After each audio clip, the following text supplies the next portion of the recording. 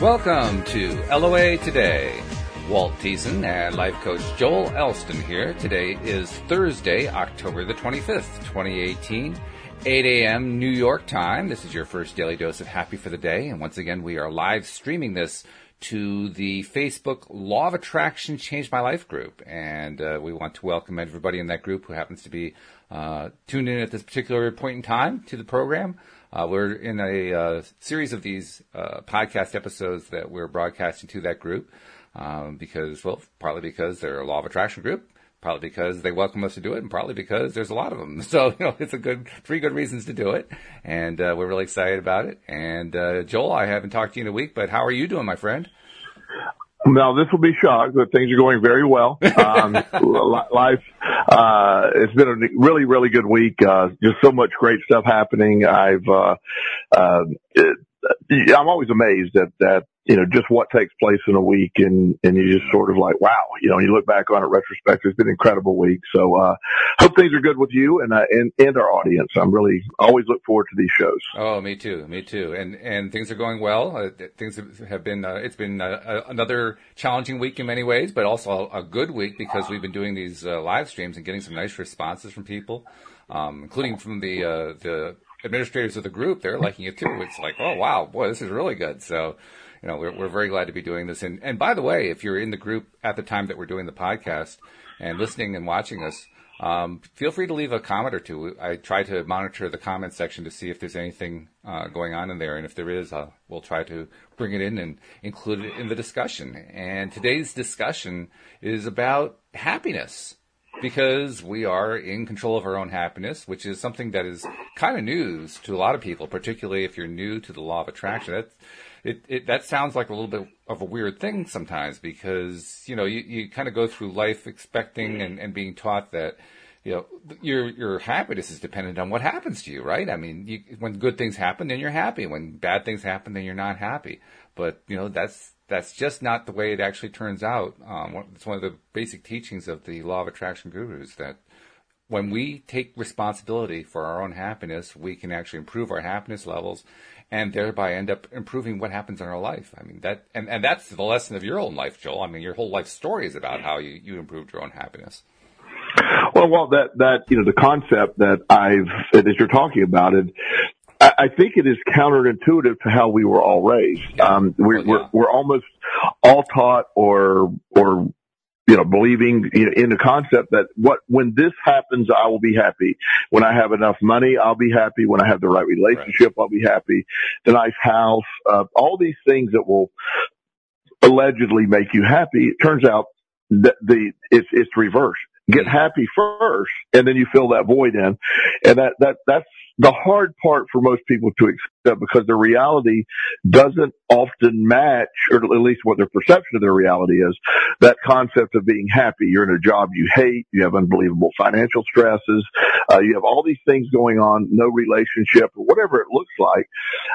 That's what you keep focusing on, and that's what keeps happening, and you seem to be stuck. And I'm speaking for me when I say you, because that's what happened to me.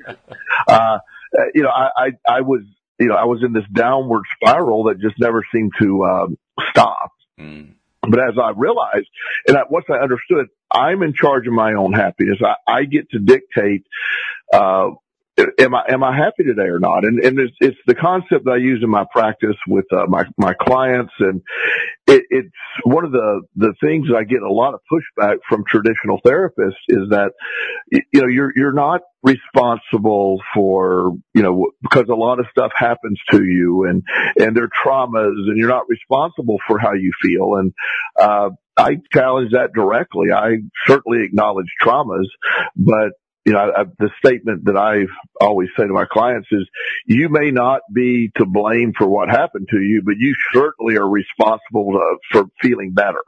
And that bites some people sometimes. It's a biting statement, not, I guess I do intend it to be biting when I think of it. It is not to harm anyone, but to really wake them up to the concept that you're in charge of this. Every everything that happens, you are in charge of how you feel about it. And that foremost is happiness for most of us as the entryway or the gateway into a much better life is when you are really happy, the law of attraction picks up on that and gives you more things to be happy about.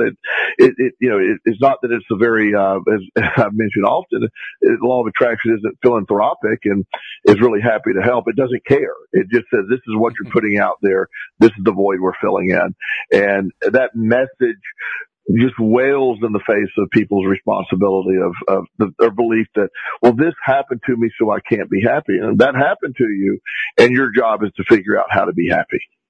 Well, that raises the ultimate question, the obvious question, which is, okay, like you said, we were brought up to believe that happiness is outside of our direct control, that it's based on what happens to us, that it's based on how other people treat us and so forth. How do you take responsibility? I mean, how do you actually shift how you feel? Because, I mean, that was the issue I remember experiencing back in 2007, 2008, when I first got exposed to the whole concept of the law of attraction.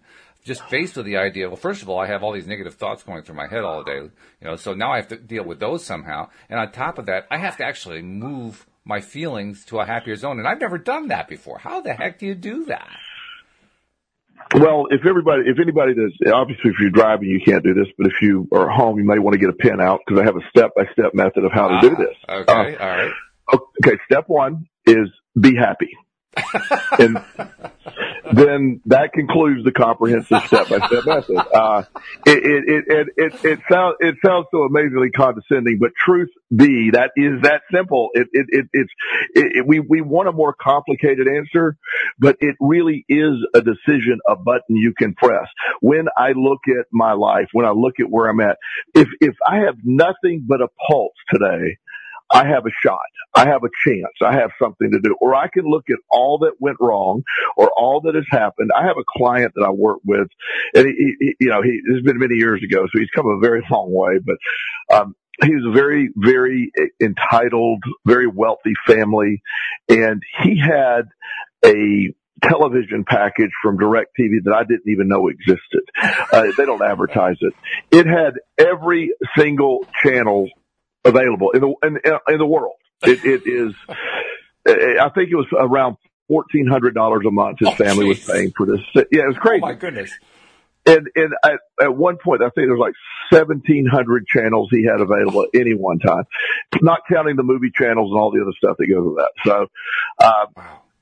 I get this random call this is a true story. That's what makes it even more bizarre. I get this random call from him one day and he said, Joel, I have a problem.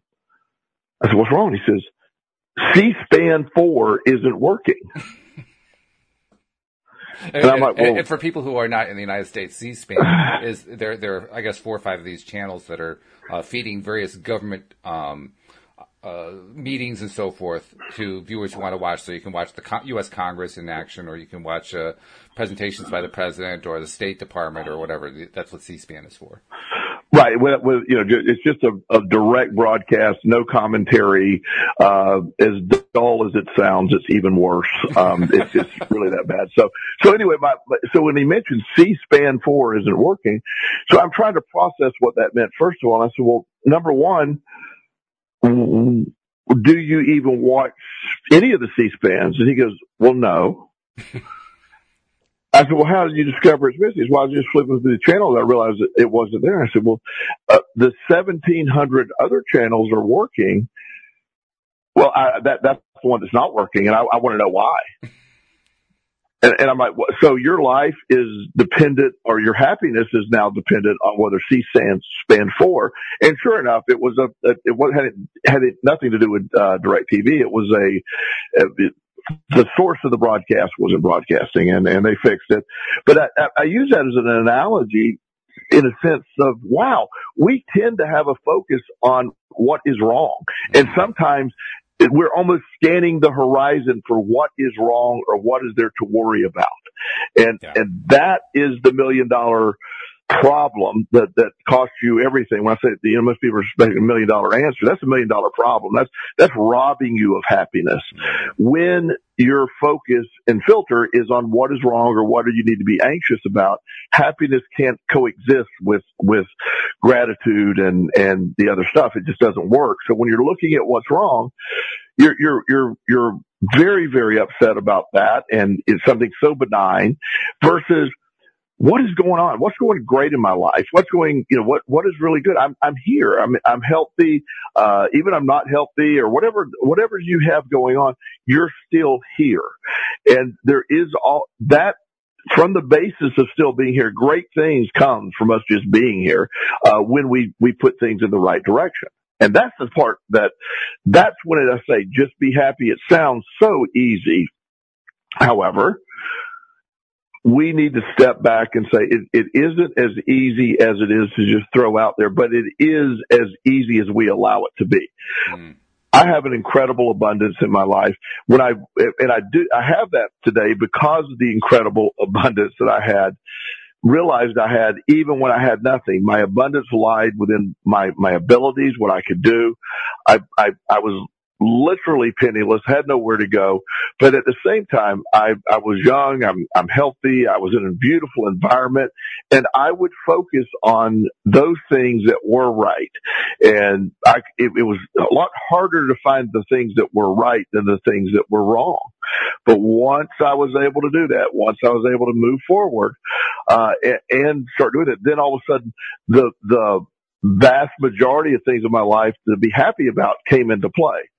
So the beginning process is literally flipping the switch and be happy. And when I say it as lightly as that, it is certainly not that easy because we have been conditioned to look for these things of negativity or what's wrong for years and years and years. So you just don't stop that by the snap of the fingers, but you do stop it by keep refocusing yourself, re-challenging your brain to adapt to this new way of thinking, this happy way of thinking. And then the amazing response from the law of attraction is we're all of a sudden back into this. The happiness that is coming your way, it feels really good. You're right. It is quite a bit of a challenge, especially at first if we're not used to taking this kind of responsibility to find our own happiness. It takes a little doing to even find something that's going right. I mean, one of my favorite questions to ask somebody, even here in the group that we're live streaming to today, somebody will post something about how, this thing isn't going right in my life, or I can't attract that, or whatever. And they go on and on about all the different ways that it's not happening the way they want it to. And so the first question I ask them is, well, what is going right in your life? And I often get a response, something like, well, you're right. I hadn't really thought about that, but you're right. I should be focusing on that. Or sometimes it's, I'm having trouble coming up with something. I know I should be thinking of something positive. I just can't think of something. So I'll suggest, well, start with the basics. What's going right? Do you have a roof over your head? Do you have a place to live? Do you have food on the table? If you have food on the table and a roof over your head, you've got two out of the main three things covered. Do you have clothes? Do you have an income? If you've got those things, you've got a whole lot of good stuff going on right now. And even if you only have part of those, you have some good stuff going on right now. So start with that. That it seems so basic, but we forget about those things, Well, we forget about those things because they are easy to get lost in. We have an awfulizing mindset where we tend to take everything in life to the most awful conclusion as a defense mechanism. If I think about what's the worst that can happen here, then I'm mentally prepared for that. And that has become the pervasive way that most people think. Well, let's look at the worst case scenario. Okay, well, let's do that. And let's invite more of the worst case scenarios when we do that versus what is the best case scenario? What is the best possible solution to this problem? And what is going right in my life? So if I come from a basis like you're talking about, I have a roof over my head. I'm not homeless. I have family members that love me. I have people in my orbit that are dear friends, and I have the ability to pull myself out of this. And if you find something that allows that to take place, where you can start really believing that, really feeling that, then that's where the happiness comes in. And again, the baseline of happiness is not I'll hear people say, well, you're living in a Pollyanna world, or it's just this it's a fake world. And I'm like, well, yes, if you look at it the way you're looking at it. I'm a realist. I see what goes on in life. I'm very aware of what's operating out there. I just don't make it my reality. My reality is a button I can press that either direction. I can see that, or I can tend to look at it. Last week, there were 19 adoptions across the United States from kids in foster care that got a new home. That's amazing to me. I love that. There's excitement in that, and I know that because I'm involved in foster care, right. Finding kids homes for permanent home. So and each one of those individual stories are two-sided stories. There's a story about a family falling apart, but there's also a story about a family coming together, and they both have equal value. It's just what you want to place the emphasis on. I view it as a miracle that all these people come together and they figure out a way to make a family out of destruction. Or you can look at, oh wow, that happened because this family it fell apart. It all depends on where you've been and what you've been through. And you get to look at that. You get to choose that. And so when you wake up every day and I work very hard to avoid the news, and sometimes you can't help it, just because it's so much in your face. But at the end of the day, I'm looking at my reality, and my reality is just an incredible world that I'm living in. I feel great. I'm happy every day of my life because I've made that choice to be happy. And I've had some horrible things happen in my life. So the idea that I can't, that I can choose to be what happened to me, or I can choose to be the solution of what happened to me. And the latter works best for me. And our regular podcast subscribers and listeners pretty much know your life story because they've heard it, pieces of it, and even the whole thing over and over. But people in the Facebook group that we're live streaming to may not have heard it before. Can you just give like a quick overview of like the worst hits of Joel Elston, because you went through quite a few of them? Well, yeah, I've battled a severe addiction, severe depression. I ended up homeless. I ended up in jail, all due to my own behavior. And, I have depression runs deep in my biological family. I had, my biological father committed suicide. That'd be maternal grandfather, committed suicide. I have two uncles that are alcoholics. I have just mental illness that runs, and suicide that runs through my family really deep. So, at some point I'm like, well, that's clearly, that's what you're thinking is that's the obvious end to my world, especially with a severe addiction.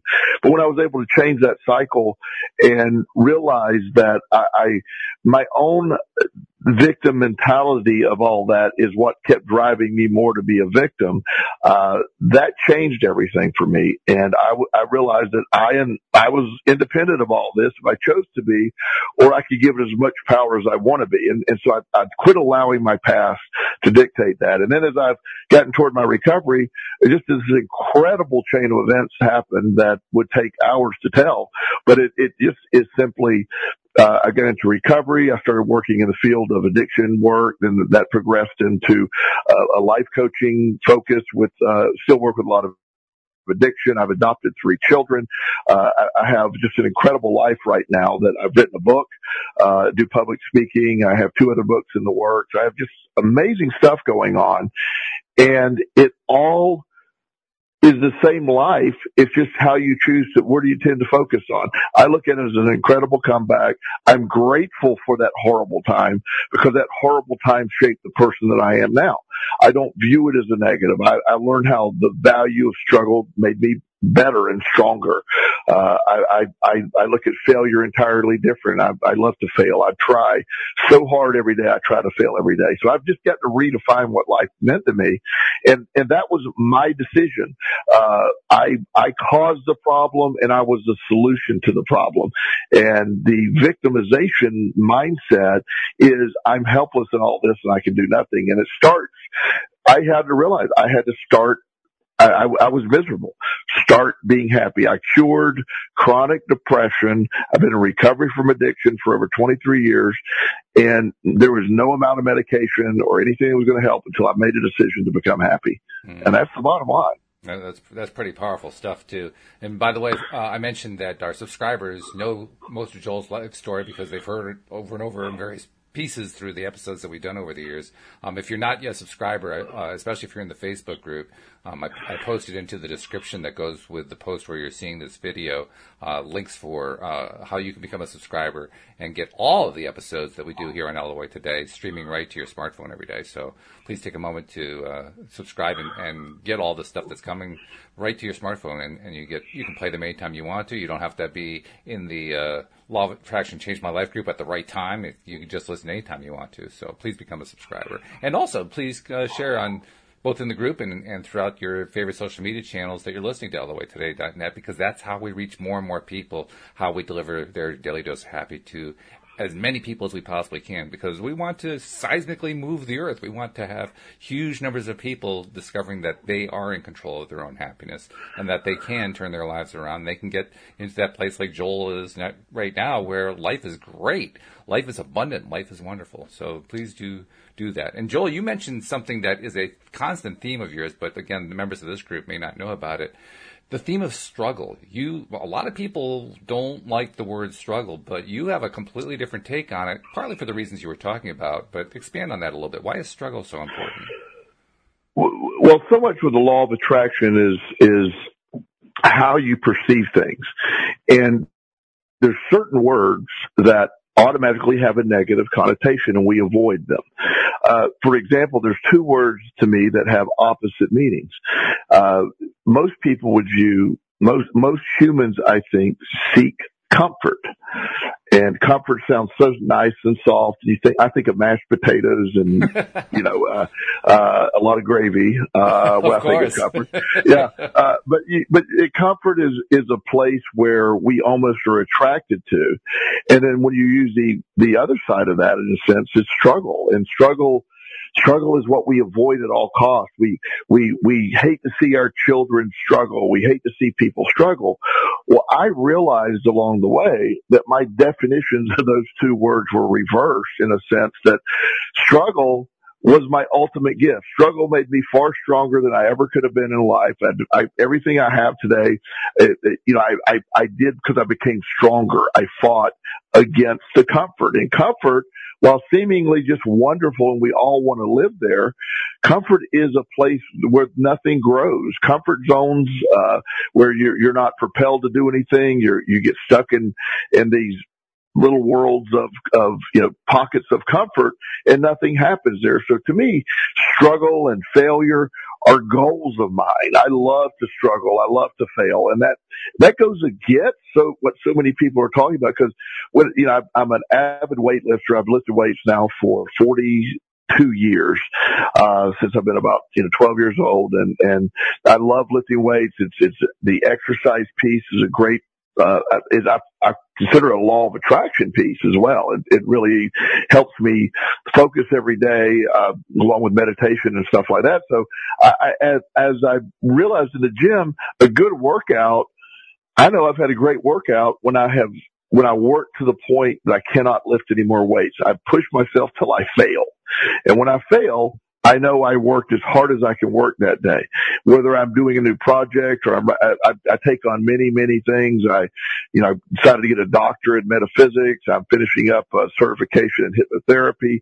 I love to challenge myself to learn new things.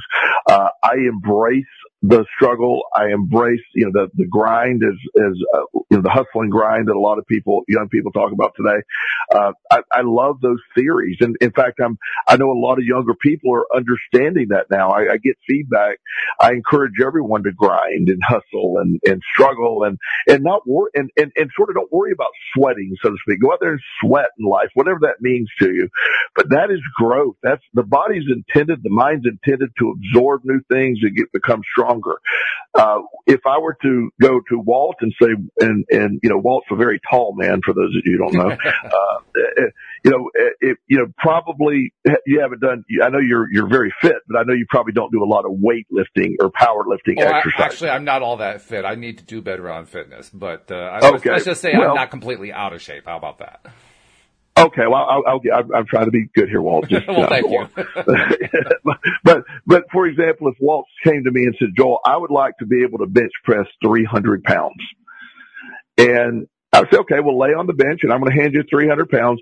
It's very unlikely Walt would be able to even slow the weight down. No. It's just not even criticize anybody. But particularly because he's very tall and bench press is a very hard thing for people of height to do. However, if we were to start with 100 pounds or 50 pounds or wherever the starting, and he'd do that 10 times, and the next week we go up to 110, next week 120, and we have this method of going up. Walt, by the struggle against the weight, within 6 months he could be bench pressing 300 pounds if he were willing to dedicate himself to do that. It's a doable thing, and it happens because we all use the power of struggle to grow. The power of struggle is a great gift. We were meant to grow, and we're challenging our muscles when we lift weights, or our mindset when we're trying to improve or learn new things. That's great. You become strengthened by that. So I like to own my struggle. I like to own my failure. Now, there's a difference between failure as a tool and failure as an end result. I have failed multiple times, but I am far from a failure. In fact, my failure has kept me from being a failure. I know that sounds really odd, but it's a very, all of it takes place because of my interpretation of words, that internal dialogue that I give myself every day. If I view struggle and failure, and like, to me, most people, here's one that always gets confusing, is suffering. Now, I view suffering as very negative. Suffering is a woe is me. I'm being punished. The world's attacking me. I'm going to sit here in suffering. I'm going to suffer. Now, to me, that's not a positive mindset at all. But struggle is awesome. Struggle is strengthening. Struggle is growth. Most people use those words pretty close together. Oh, yeah. And I view them differently. So I don't think struggle is suffering. I don't think it is at all. I think struggle is growth. I think suffering is a lack of growth. It's just the sort of sitting there doing nothing is what suffering is, versus struggle is a growth process. And so we get to the beautiful thing about this mindset that we're talking about is we again are in charge of it. You'll hear other people that will strongly debate with me on topics or how I view things. The beautiful thing is I'm good with that. I don't need, they don't have to take my definition of things, nor do I have to take theirs.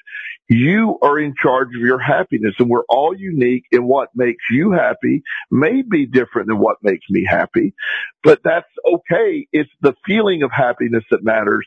It's not the end result of happiness. For years, we talked about the beautiful house. So I think somebody the other night in South Carolina won the Mega Millions, $1 billion Mega Million jackpot. Yeah. That is a mind-numbing amount of money. It is, I'll go on a limb and say I would think it's safe to say whoever won that is not prepared for what's about to happen. That's safe, yes.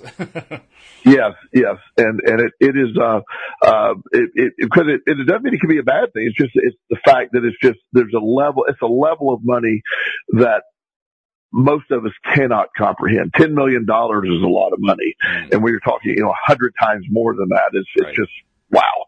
So as this person who won, I'm super excited for them. I hope they figure out how to make happiness with that.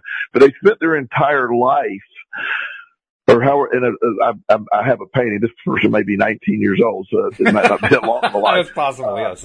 Yeah, but my assumption is some middle-aged person somewhere that's really worked hard. And if they view this win as a chance to stop doing everything, they can become very miserable. Many of my clients are extremely wealthy. I have clients that are high-end, I'm not talking millionaire people. I'm talking hundreds of millions of dollars. And their happiness is baffling. Unhappiness is baffling to me on some level, but they've been robbed of their struggle. They've been robbed of their growth. They're in a comfort zone where nothing changes. So I'm all about the abundance, but I don't want the abundance to ever take away my need or my desire to continue to grow. I love my life. That's what I put out there. I keep getting more. I don't have to. I could cut back on work. I could take a year off from work. I could do all that stuff. I don't want to do that.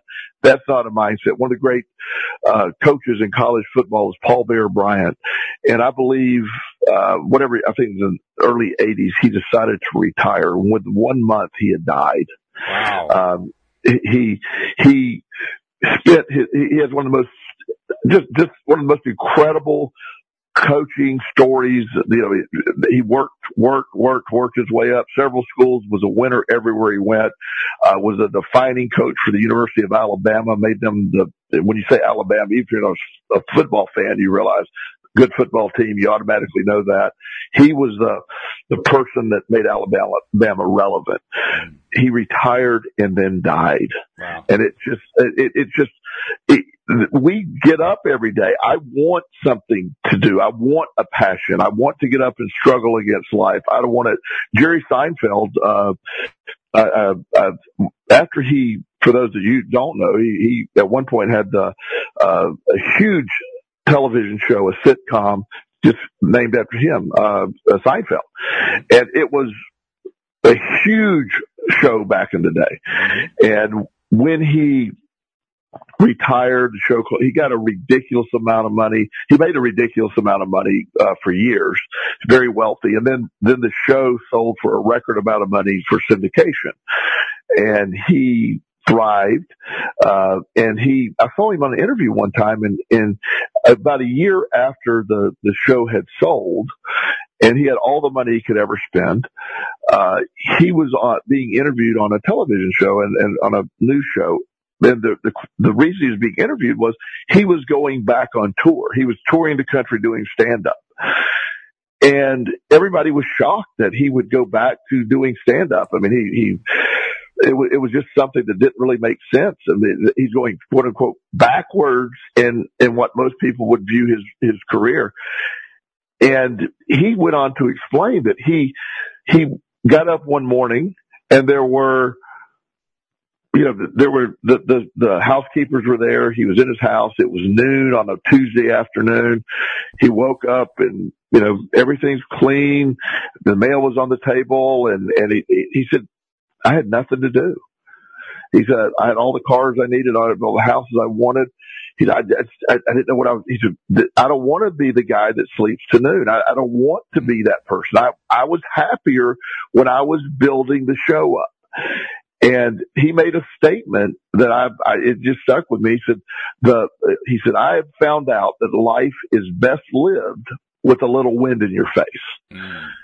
He felt that, and that's what he was describing back in the day, that, that need to do it, that thriving. You had talked, in one of our shows, maybe 2 years ago, 3 years ago, I don't know, it's been a while, about, and I don't even remember the circumstance, but I remember the analogy you gave me of this gentleman. There's a gentleman that you had interviewed or were talking to, and he was very much a law of attraction person. Now, he did it differently than a lot of people, but he would build these companies and then basically give them away. All right. And start over.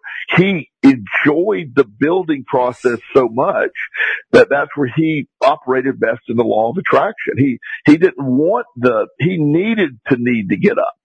And that's something that a lot of people don't realize. That reason to get up, that passionate about it. And not only do you have to toil away at some menial job, but figuring out a way to get up every day and live the life with passion and excitement and be able to feel it.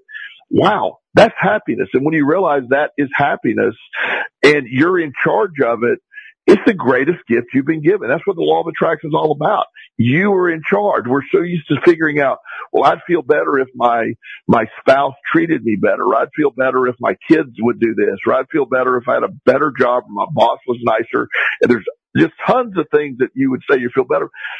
Figure out how to feel better, and then those things change. It happens every time.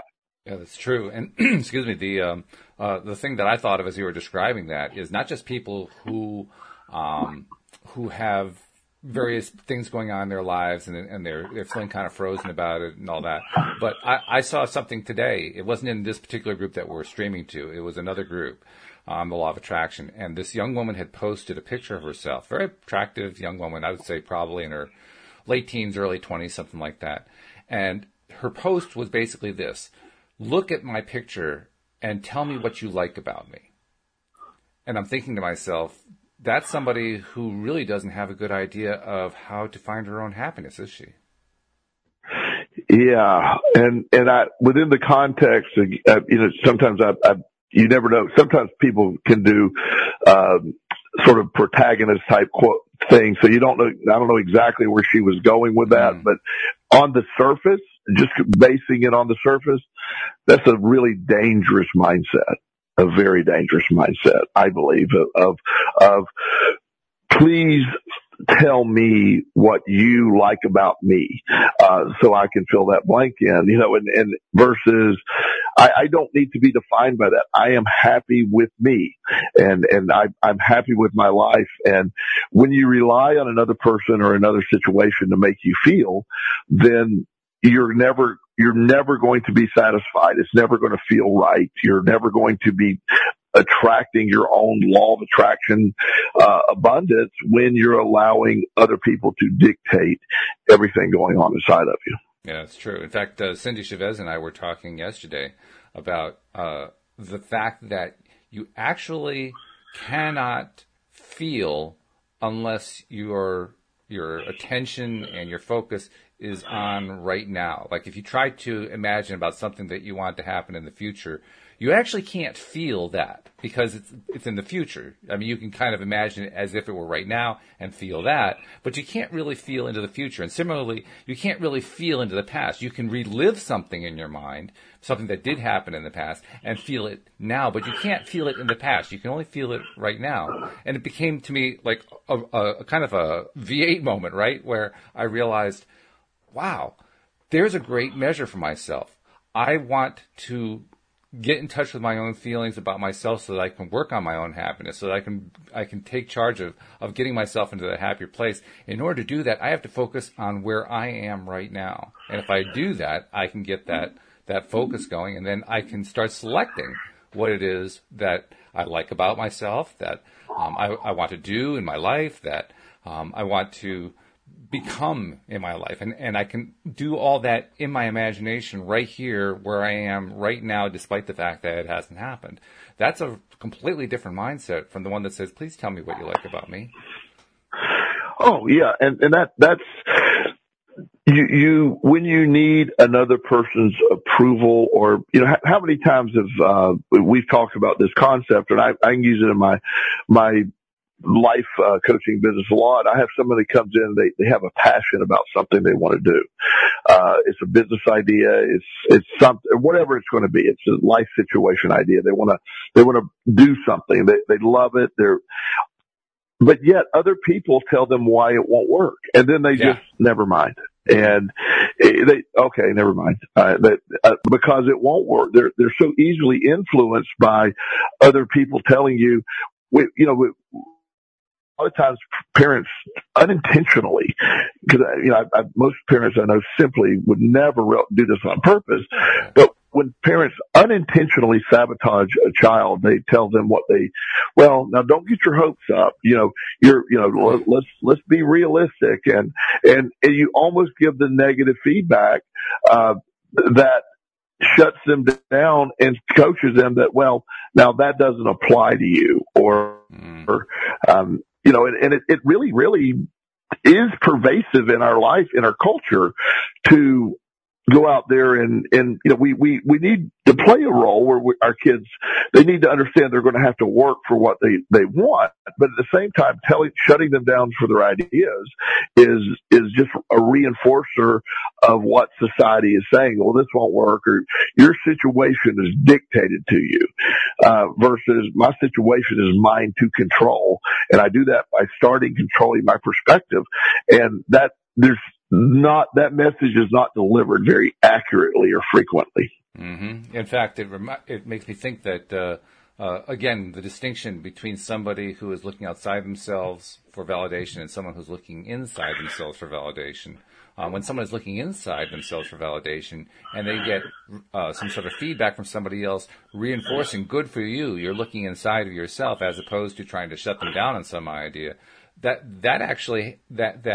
impetus to give somebody else a feeling of, yes, I'm with you, you're doing the right thing, go there, go for it. That not only helps the other person, it helps yourself, doesn't it? Because you're validating that they are responsible for their own happiness, that you're responsible for your own happiness, and that you think that them going after their own happiness is a great thing. That's a really powerful combination. It really is. Several years ago, again, we have a new audience who didn't know the entire background of everything that you and I have been through. But I was working. We first met when I was working at a treatment center. I was a director of a residential treatment center for addiction here in Virginia, and it's a program that I helped develop. It was based on holistic principles, using the law of attraction as one of the components in addiction work, which I'm very fond of. I'm a big believer in. And that's how we met. And we did a podcast while I was the director of that center. As time went on, I had a situation at the center where the owner of the center, his good man, a very good program he had, him and I started seeing things differently. I wanted to go further in the law of attraction stuff. He was probably feeling like he was sort of losing control of and it was his business, and it was he had the right to do all this. But we had a falling out one weekend, and all of a sudden, I went from a career as director of a residential treatment center that I really believed I was going to retire from, to all of a sudden not working. And I had always dreamed about having a private practice, but I can see clearly that that's what I attracted, because that's what I really wanted. I was really getting tired of the bureaucracy of the treatment center and having to deal with all the pettiness of paperwork and all that goes with that. So I see how I attracted all that. And part of this, as I was going, I decided I'm going to go back to private practice. I want to go into private practice, and I started. Things fell into place pretty quickly. But the point of the story is, I remember calling my mom, and I didn't want her to hear that I'm not with the company anymore. And her first response was, "Do you think you could call him and make up with him and get your job back?" Yeah. And I was like, "What?" She said, "Well, son, you're making a lot of money there, and you guys are good friends. I can't believe that one weekend ruined it entire." I said, "Mom, you're missing the point." And I got off the phone, and I was like, should I call him back? Should I try to? I allowed, and she meant nothing by that. But that's her way. She had a fear-based existence in life. So everything with her was based on a fear or a lack of. So she was like, "Well, son, this is going to turn out bad. It's hard to be in business by yourself. Why would people go see you?" I mean, she had all those questions, and it reinforced my self-doubt that I had pretty much defeated, but it brought it quickly to the surface. And I was able to catch that really quick. And then it's just amazing how fast that my business took off, and how quickly I became profitable, and I never missed a beat. And I actually ended up finishing that year making more money than if I'd stayed with a treatment center. So the process was phenomenal. But yet, even within that, my my biggest supporters were unintentionally feeding me a negative vibration, which I was buying into. I was, and nobody was setting out to sabotage me. And I'm not trying to claim there was no, harm intended. In fact, if anything, my mom's perspective was, let me help protect you because, you need to go sort of go talk to this gentleman, apologize and begging for your job back because that, you're not going to be able to do better than that job. And, it was based on her history. And I was susceptible to that for about 8 minutes and then I hung up. I'm like, absolutely not. I am not falling for that. And it changed. And you know the story in greater detail. And it's done nothing but go straight up ever. It's been an amazing chain of events. And I could not be happier in my life. And that was a necessary step. But it sure was a test, so to speak. And I think that's sort of a lot of what a lot of people go through is they go through that, that fear-based and I can't be happy unless this happens. Well, the truth is I'm exceptionally happy and I required nothing for that to happen. Right. Well, you effectively demonstrated by your example that the lovely scenario I laid out about one person being completely supportive of the other person and how powerful that is. But you also basically pointed out how rare it is, too. It is a very rare thing. And more often than not, we do get unintentionally shut down. And you're right. I'm sure your mom had no intention of shooting you down at all. But nevertheless, that is a very common thing to happen. So you described, or at least you alluded to the fact that you had already done a lot of work to basically overcome being dependent upon somebody else's evaluation in order for you to move forward so that you wouldn't be weighed down by somebody like this saying, well, you really you can't make it on your own. You got to go get the job back and all that kind of thing. So, right. So for somebody who is maybe not in the place where you are, who hasn't had the really horrific experiences that you used as springboards to become where you are today, it's just for somebody who's still dealing with some struggles, they don't necessarily have that support network. So how do they get themselves into that same mindset that you were in, so that because clearly you had enough mindset that even though for about 8 minutes, as you said, you were kind of buying into it, and then you said, no, I'm not going to buy into that. How did you shift that? Because that shift, like you said, it turned your year into something even more successful as a result. Well, and I had been through so much to that point, so it's knowing how the law of attraction worked and how it led me to that place. So I could identify that mindset very quickly, but somebody very early in this equation or just maybe new to this, would probably have a very difficult time in seeing, wow, this is a good thing. And one of the things that I will often tell, and it sounds so incredibly harsh to people when I say this, when somebody I said, how are things going? They'll say, oh, God, it's really bad. I lost my job. And I'm like, well, congratulations. And, oh, Lord. And I don't mean it in the condescending manner it's coming out, but what opportunities are out there? We live in an incredible time where the most amazing things can happen when you believe they can happen. There's no better time in our history of our world that you could really have access to all this information and make decisions, and figure out ways to make living. So that you live in an incredible time, but you can't view your loss of a job as a loss or as a loss as much as you can. What is the next step? So you start by simply saying, let's use that. You lose your job. And Joel, you're telling me to be happy because I just lost my job. I got 2 kids and I got a mortgage payment. It's overwhelming. And so I'm not trying to minimize how that feels. It's not a great place to be, but learning to feel great within that is how you're going to have that next step and being able to press that button and say, look, I have so much going for me. I have this incredible drive. I'm happy. I want to be successful, much more successful. I have an abundance already.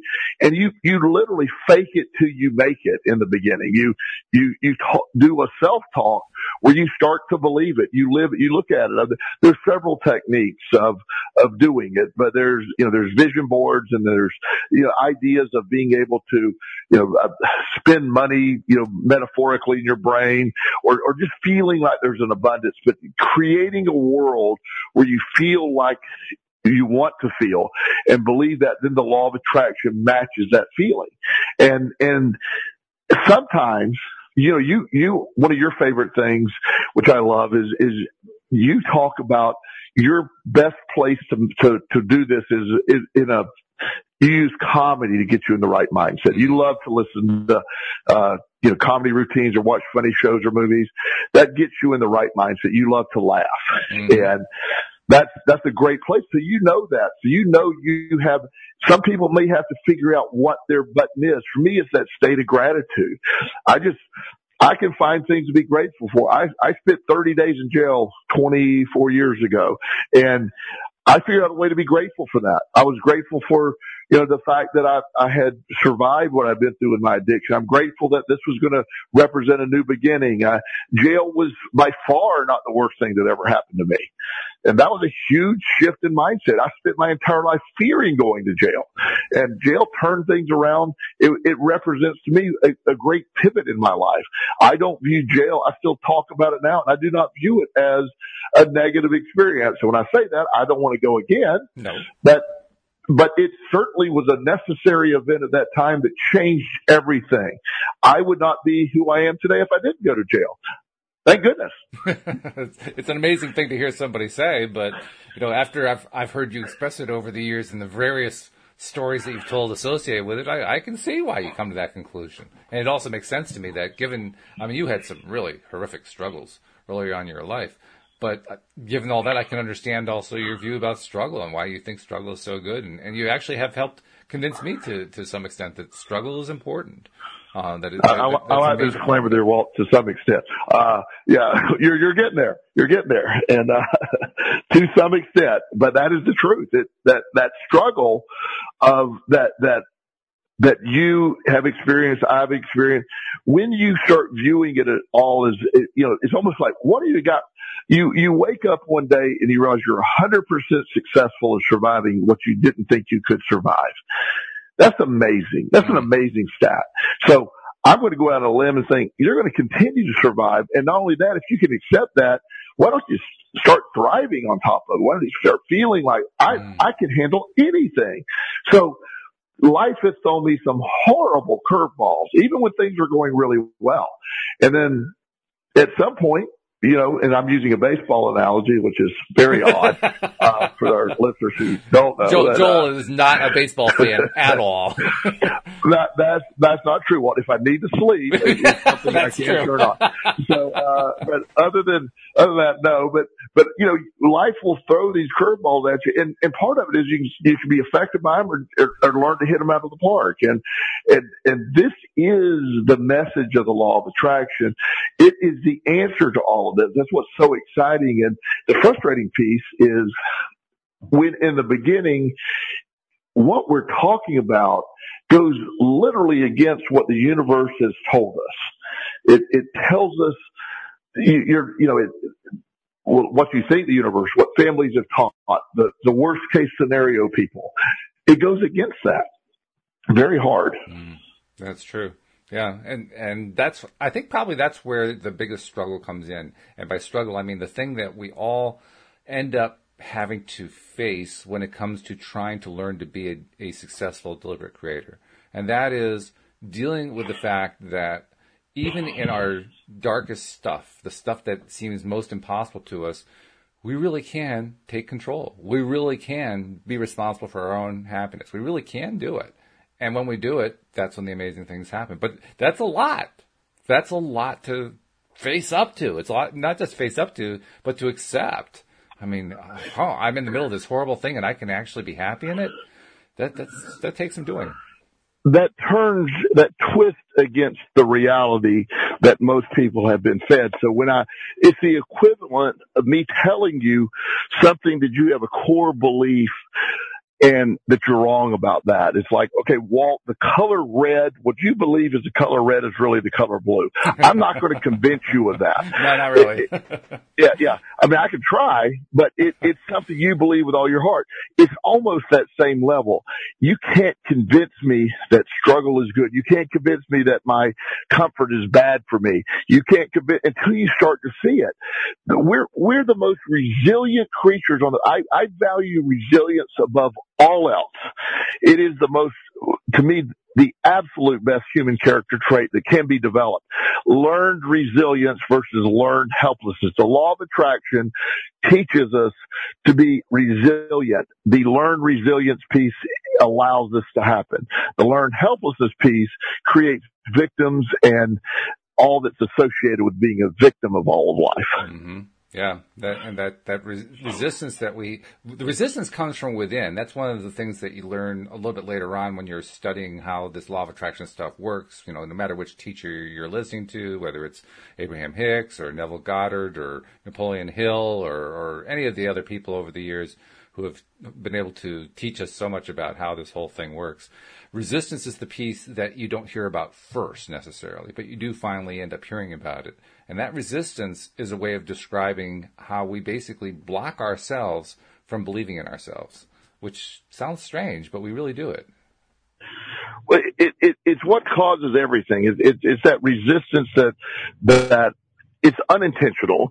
And I wish it were as easy as, boy, I want to say I'm happy and I'm going to be happy. Learning to feel the feelings are what the law of attraction, when you can, what does happiness look like to you? What does that picture look like? Live in it, feel it, smell it. You know, I can create that feeling of happiness and that feeling of just pure joy.